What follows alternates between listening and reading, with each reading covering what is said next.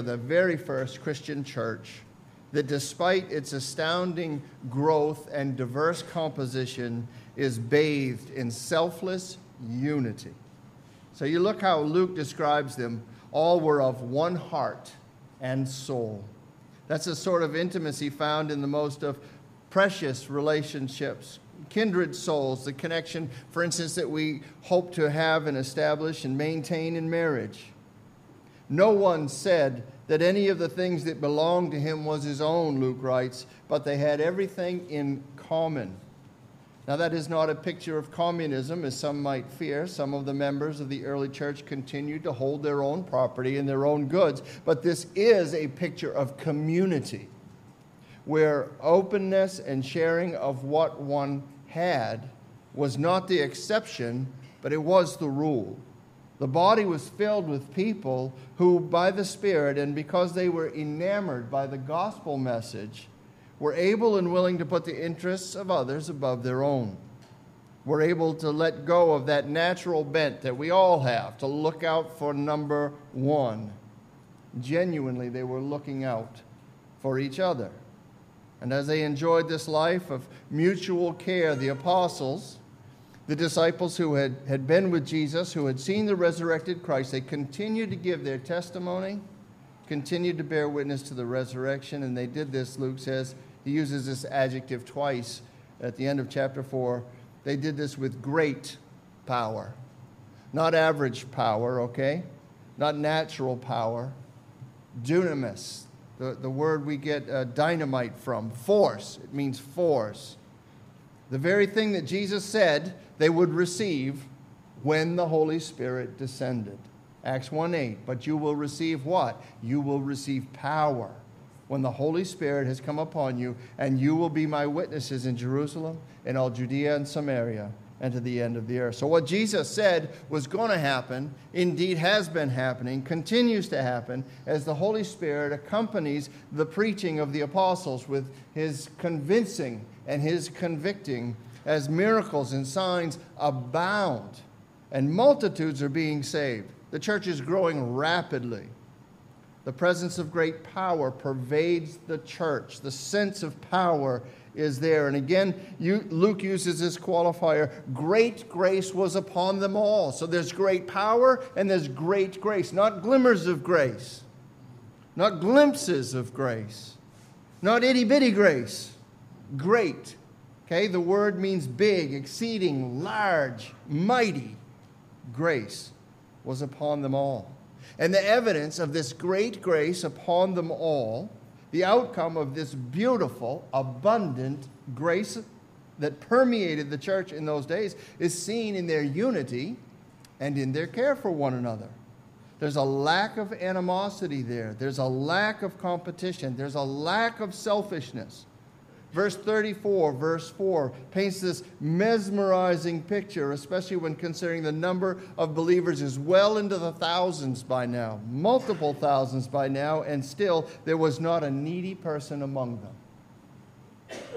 How could it be that a fellowship of such diverse people from every walk of life, every facet of life, representing every rung on the social ladder, including visitors to Jerusalem who after Pentecost stayed in the city? They stayed there because that's where the church was, right? They couldn't go home to church. Not at that point, so they stayed there. But they were visitors and they didn't have homes. They weren't residents. Many of them would, in fact, have been homeless and without a job. And very soon, if not by this time in our text, declaring oneself to be a follower of the way, a follower of Jesus, might make it almost impossible to get a job anyway. How could it be that with all that going on, there was no one needy among them?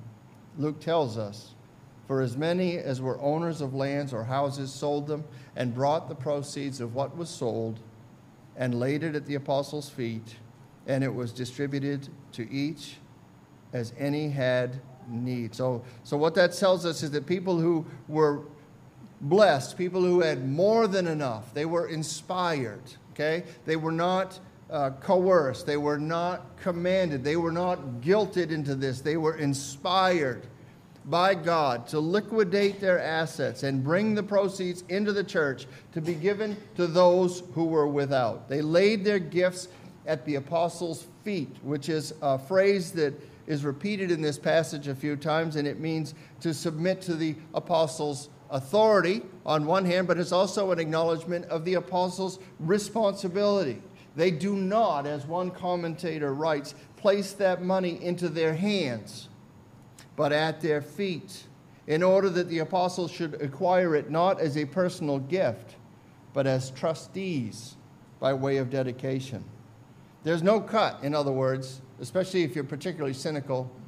There's no cut in this for the apostles. There's no profit to be made, and they're not interested in any sort of profit. Remember, we just came through the miracle of the healing of the lame beggar, and what did both Peter and John say to him when he stretched out his hands for alms? Silver and gold have I none. They are not concerned about money. They are not concerned about wealth. They're not getting anything out of this. What comes and is laid at their feet, they pick up and they spread it out to anybody who has a need. They are conduits of the generosity of God's people. Much the way, if you travel with us sometime on a mission trip to the Dominican Republic, much the way that our brother, Pastor Thomas, does in the DR. Immediately, if you should press some money into his hand, immediately he will go and find the person who needs it. I have seen it done on numerous occasions. That's what's happening here in this church. The apostles were entrusted to distribute the gifts, and that's what they were doing. But it is at this point in the narrative that Luke begins to set up a contrast. There's a right way and a wrong way to do what he's about to describe. As an example of the right way, Luke introduces to the story a man named Barnabas, a son of encouragement. Also, Joseph is his formal name. Barnabas is going to emerge, you know this, as an important man in the New Testament, an important character, a kind man, a generous man. Apparently, he's the one who can find the good in things. And don't we all need someone like that in our lives? At least one Barnabas who can help us to see the good in things. That's who he is. Barnabas does it the right way. He's the praiseworthy example of what was happening throughout the church. Verse 37, he sold a field that had belonged to him and brought the money and laid it at the apostles' feet. Now ponder that for a moment. Picture that if you might. Earlier in this letter, Luke made reference, quoting Peter's explanation of why the vacant office of the 12th apostle needed to be filled. Peter had made reference, and Luke quoted, to a man who had done just the opposite of what Barnabas had done. This man, who became a guide to those who arrested Jesus, betrayed his rabbi for money, with which he bought a field. Barnabas is an anti-Judas. He values people over possessions. He values persons over power. Judas was greedy. We know that because John tells us in his gospel that Judas used to pilfer the disciples' money bag. Barnabas is generous. Judas cared about himself. Barnabas about others more than himself. Friend, this is what the gospel does in the one who's truly received it. The good news of our salvation and our security in Jesus means that we are not ruled by fear, and so we can be selfless and we can be generous and extravagantly kind and gracious and merciful. And I could go on and on and on about all these things that we can do, but really what they do mirror is exactly how God has treated us. Not only can we be this way, we would want to be this way when we are walking by the Spirit. Truly a saving encounter with the living God reorders our priorities and our sense of what is most important. Barnabas is the example of giving the right way, and then we're introduced to a couple who model the wrong way. We know something is afoot because even though we're changing chapters, we're going from 4 to 5, the story still continues, and this particular portion of it begins with a word of juxtaposition, but. Barnabas' act of giving was praiseworthy, it was meritorious, Acts 5:1, but a man named Ananias with his wife Sapphira sold a piece of property. They did the same thing a lot of the wealthy people were doing there, but with his wife's full knowledge, he kept back for himself some of the proceeds and brought only a part of it and laid it at the apostles' feet. So to be clear here, this incident has nothing to do with the amount of money Ananias and Sapphira had decided to give up, okay? We have the details of their giving. They brought only a portion of the proceeds, but that is not the issue. The land was theirs. They could have kept it. There was and is no requirement in Christianity that one sell or surrender property or possessions unless Jesus specifically requires it, as he did of the rich ruler, right? Whose treasure was his God. So that had to go because God will have no other gods before him. But there is no sense in Scripture that one is obligated to, that it, as a rule, one must sell or surrender personal property or possession, or that a community of faith somehow gains control over the goods of its members. Okay, we call that a cult. If the community of faith gains control over the goods of the members, we call that a cult. And Christianity is not a cult. Ananias and Sapphira were under no divine requirement to do anything with their property. They could have stood pat on what they had, and that would have been just fine. They could have given away part or none of the proceeds of its sale to the church, and that would have been completely acceptable. But as we will see, they intentionally misrepresented their generosity. As Kevin DeYoung put it, they are not going to be judged for their imperfection, but for their deception. See, it's their hypocrisy. It's their pious pretense. It's the fraud that they attempted to perpetrate on the church that invited their swift demise. They really just wanted to be seen as something that they were not. More generous than they were, doing something that they were not doing, which was giving everything. It could have been that they wanted the applause of man. It could have been that they wanted to be popular, well thought of in the church. It could have been that they wanted glory. Later in Acts chapter 12, we're going to come across a story, and we'll see how God deals similarly with a king who wants to steal God's glory. It could have been that they were fearful. We do tend to get fearful when it comes to money, don't we? This is kind of why the writer of Ecclesiastes warns us, whoever has wealth never has enough, because we begin to trust in it. And then we begin to feel that we ultimately need it. So it really could have been that they had this little husband and wife conversation which says, yeah, we should give it away. Well, maybe not all of it, because we might need some of it. You never know when hard times are coming because the rainy day. It could have been that. It could have just been that they were lovers of money. A lot of people are. And yet it's impossible to love money and love God well, Jesus says. You can't serve two masters. You're either going to love one and despise the other. Think little of nothing of one of them as you exalt the other. That's what's transpiring here. The Holy Spirit is being despised. A duplicitous scheme is being launched and made to look like spirit obedience. But Peter, who is emerging obviously as a force to be reckoned with in this early church, has the gift of prophetic insight. God allows him to see the truth of what is happening in their midst. In a similar way, God revealed to Joshua what was happening in the Israelite camp. Maybe you recall this from reading through the Old Testament, Joshua 7, the sin of Achan. Jericho had been defeated, the city destroyed, the spoils to go to the treasury of the Lord, but Achan and his family took some of them, took some of the consecrated things. And as a result, no one really knew this, but when Israel went back into battle, they just weren't successful. They kept getting the tire kicked out of them. Joshua was lamenting that, laying on the ground. God, why did you do this? His prayer sounds a lot like Moses, right? Why you bring us all the way over here just so we would die? Remember Moses said that? Not enough, was it Moses? Not enough graves in Egypt? I mean, it's desperate. And God reveals to him what is going on. God tells him what's going on. Achan and his family had sinned. Individual sin has consequences for the community.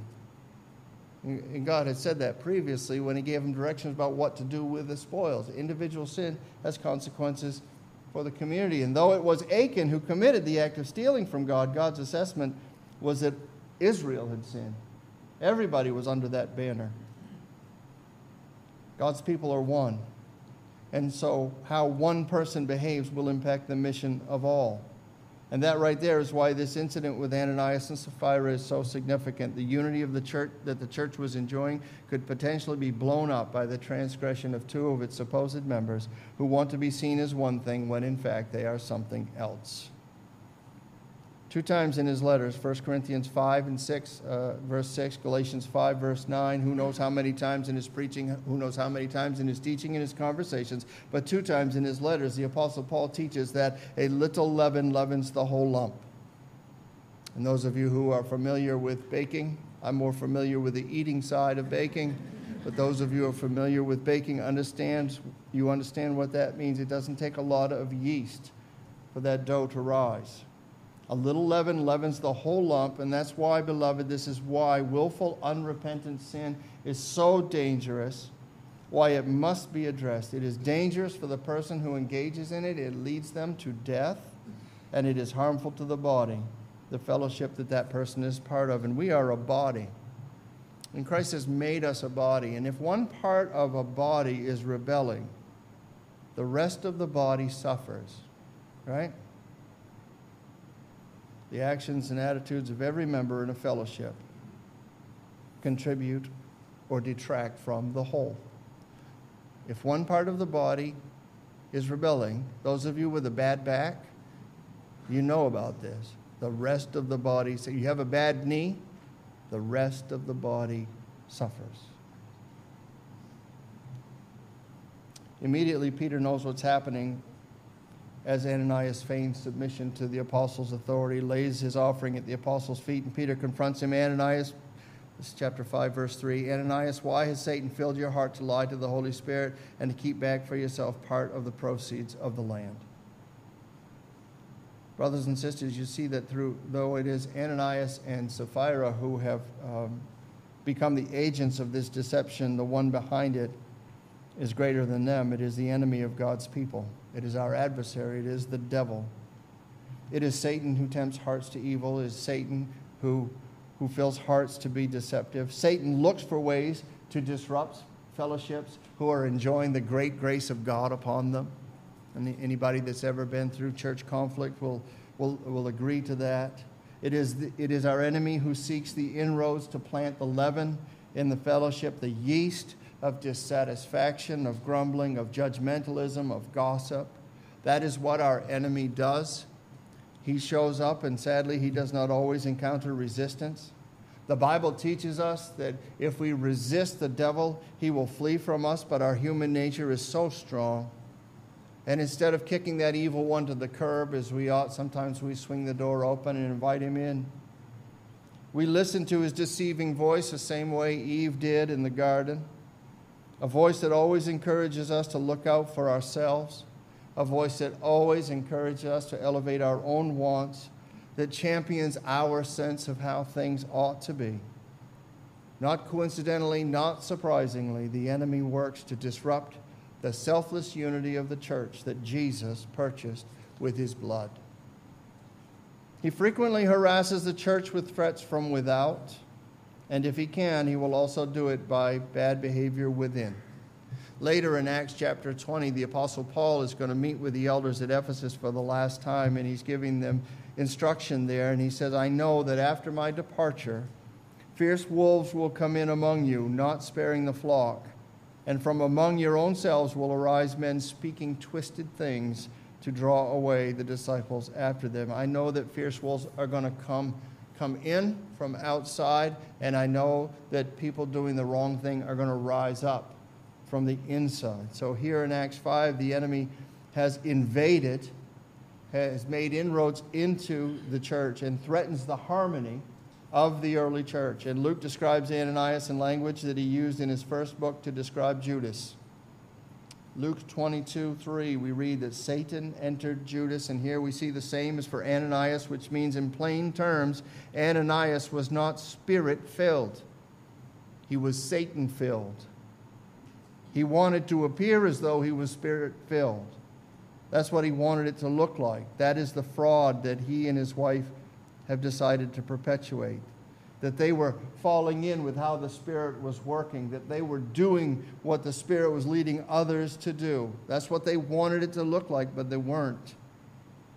And that deception is described in particular terms by Peter. It gives insight into the severity of the punishment that it's going to earn. He was lying. Ananias, you're lying. You're a liar. No surprise if he has allowed himself to fall under the influence of Satan that he would lie, right? Because that's the devil is a liar. Jesus said that. The devil is a liar, and he is a father of lies. And yet to be a believer in Jesus and to be a follower of the way, and not to say that we're perfect in this, but we're certainly told what to do. Ephesians chapter 4, we're to put off the old works of the flesh, to be renewed, transformed in the renewing of our mind, and to put on the new works. And very specifically in Ephesians, Paul is saying you need to put off falsehood. You've got to stop lying. You've got to start speaking the truth. You've got to speak the truth to one another. That's what we are supposed to do. Another way to say that is, as believers, we must renounce the works of the evil one that we used to walk in favor of the ways of Jesus. We must leave the ways of darkness in order to walk in the light. And God wants us to walk uprightly in truth, in integrity, in light.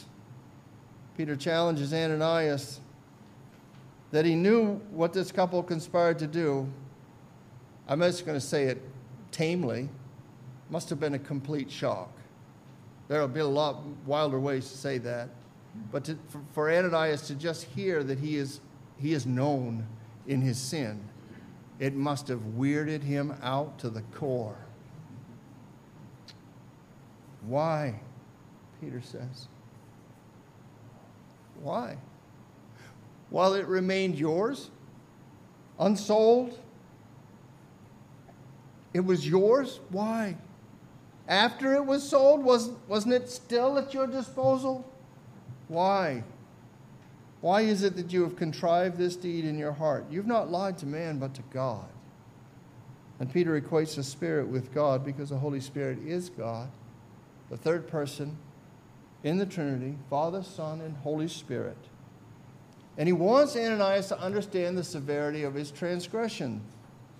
And this too, friend, is one of the realities of sin. I think it's true for all of us. We rarely see the severity of sin. We rarely see its wickedness. Certainly we don't see it in its entirety. Sin is like that iceberg, I think, that a point may stick out above the water, but the massive destructive potential lies underneath. And we can wreck ourselves on it. We can make a shipwreck of our lives just by sailing too close. We can be in danger and think that danger is still a long ways off. It's just part of what it means to be human. We just don't see it. God sees it. God knows how deadly it is. The wages of sin is death, right? The Bible tells us. And God, as we see in this passage, may call in the wages of sin at any moment that he chooses. To having, for selfish reasons of one sort or another, decided to indulge sin and bring it into the camp, Ananias is immediately judged and he dies. He doesn't die by the hand of Peter. I like this. I think Peter's hand was the hand that raised the lame beggar. Peter brought that lame beggar up, but who knocked Ananias down? God's hand, if you ask me, is the one that does this to Ananias. Some commentators believe that Ananias was so startled and afraid at being called out for his deception that he had a heart attack and died. I've been afraid a lot. Have you ever been that'd be really afraid. And I suspect he was really afraid. But I don't know. Maybe he did die of a heart attack. Would it make you feel better if he died of a heart attack? Or would it make you feel better to think that God killed him? Okay. Yeah. That's why we read Psalm 5. Because Psalm 5:6 says, "You destroy those who speak lies. The Lord abhors the bloodthirsty and deceitful man." I'm not sure why we want or need to see the death of Ananias and then his wife as of natural causes. Maybe we don't want to think of our God as a God who would do something like this. But have we forgotten then Nadab and Abihu, who offered strange fire before the Lord and were consumed themselves by fire? Or Uzzah, who stretched out his hand to right the ark of the Lord as it was being transported and kindled the anger of God and was immediately struck dead? Or Korah, who led a rebellion against Moses and whose household and goods were swallowed up as the ground split beneath their feet? Or even King Uzziah, if you're following along in our read through the Old Testament plan, you just read about King Uzziah, who's offering incense. He's not authorized to do it. He's in a place that he shouldn't be. And immediately becomes leprous by God's judgment. We desire the God of green pastures and still waters. Do we not? We are not so fond or so comfortable of the God of smoke on the mountain, whose presence was so fierce the people begged Moses from a great distance, "You talk to us, Moses, but don't let him talk to us, lest we die." There is a holiness to our God, beloved, right? There is. A terrifying purity. A terrifying power. And he will not be mocked. And he is perfectly capable and justified in executing righteous and swift judgment when what he loves is mistreated. And he loves his church.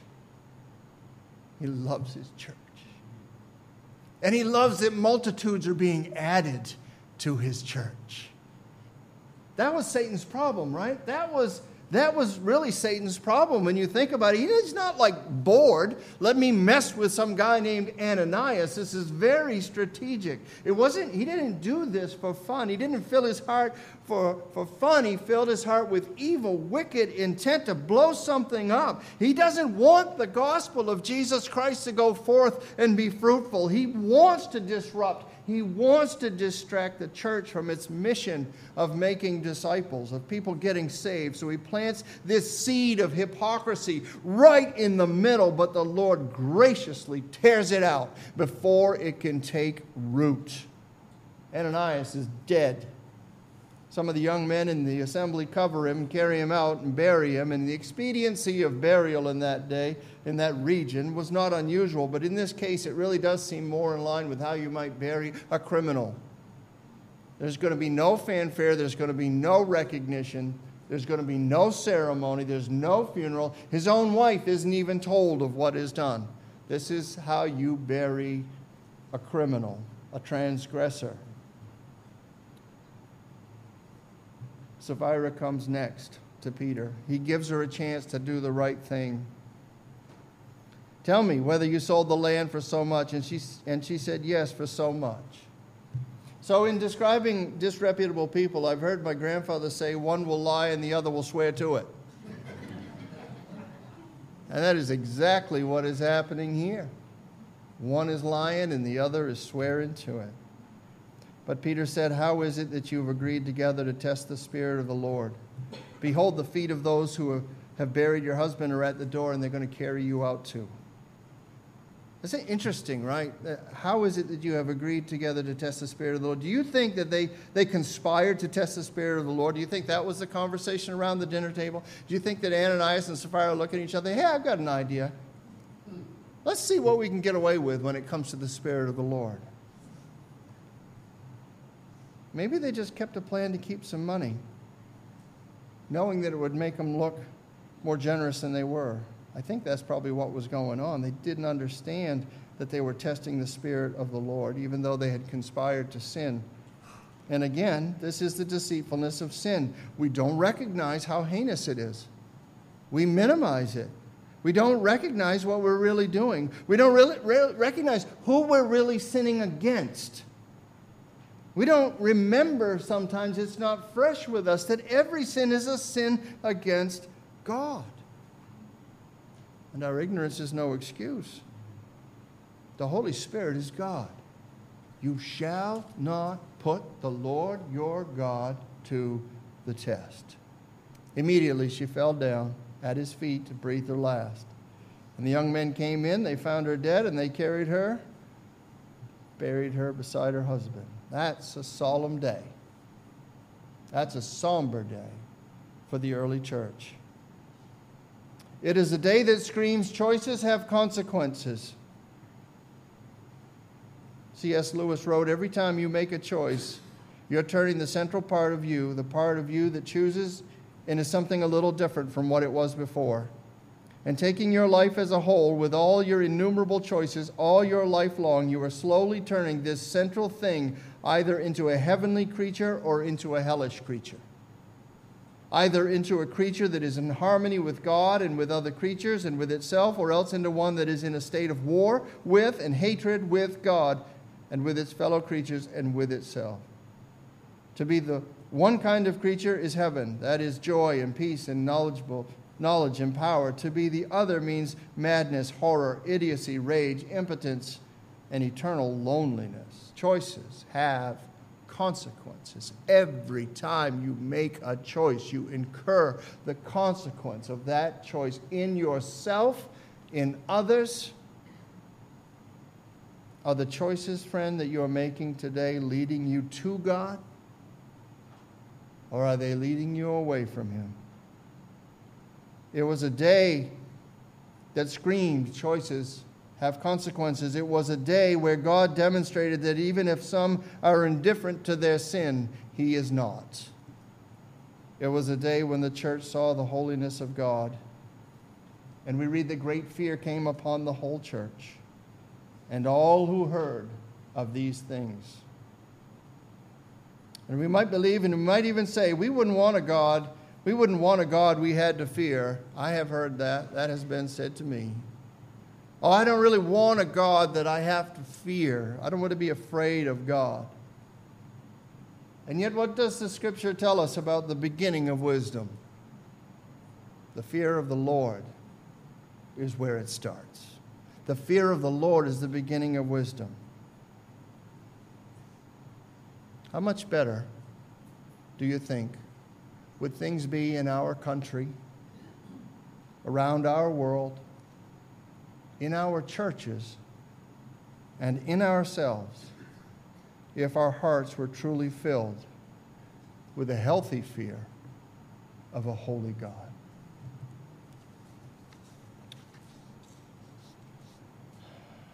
Would you bow your heads for a moment as we ready ourselves for worship and song? Take just a couple of minutes here to reflect and maybe respond.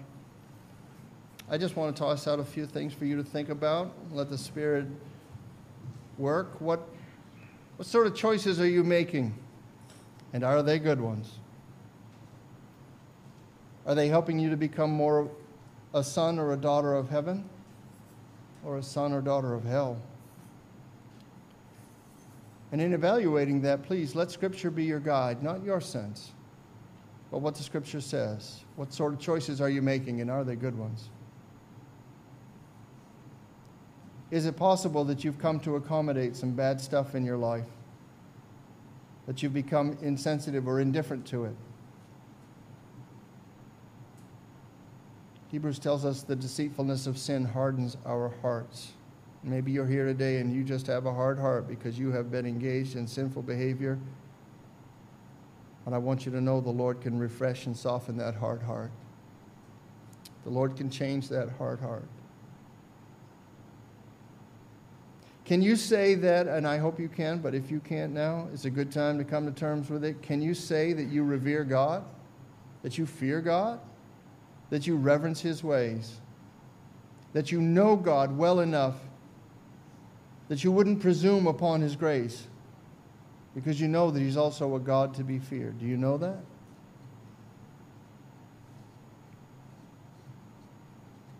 Pray with me. Oh, Father, we ask You to show us any habits of deception that we might have in our lives. We need your help. Our hearts are desperately wicked. We cannot see. So help us to see. And help us to renounce any lies that we are using,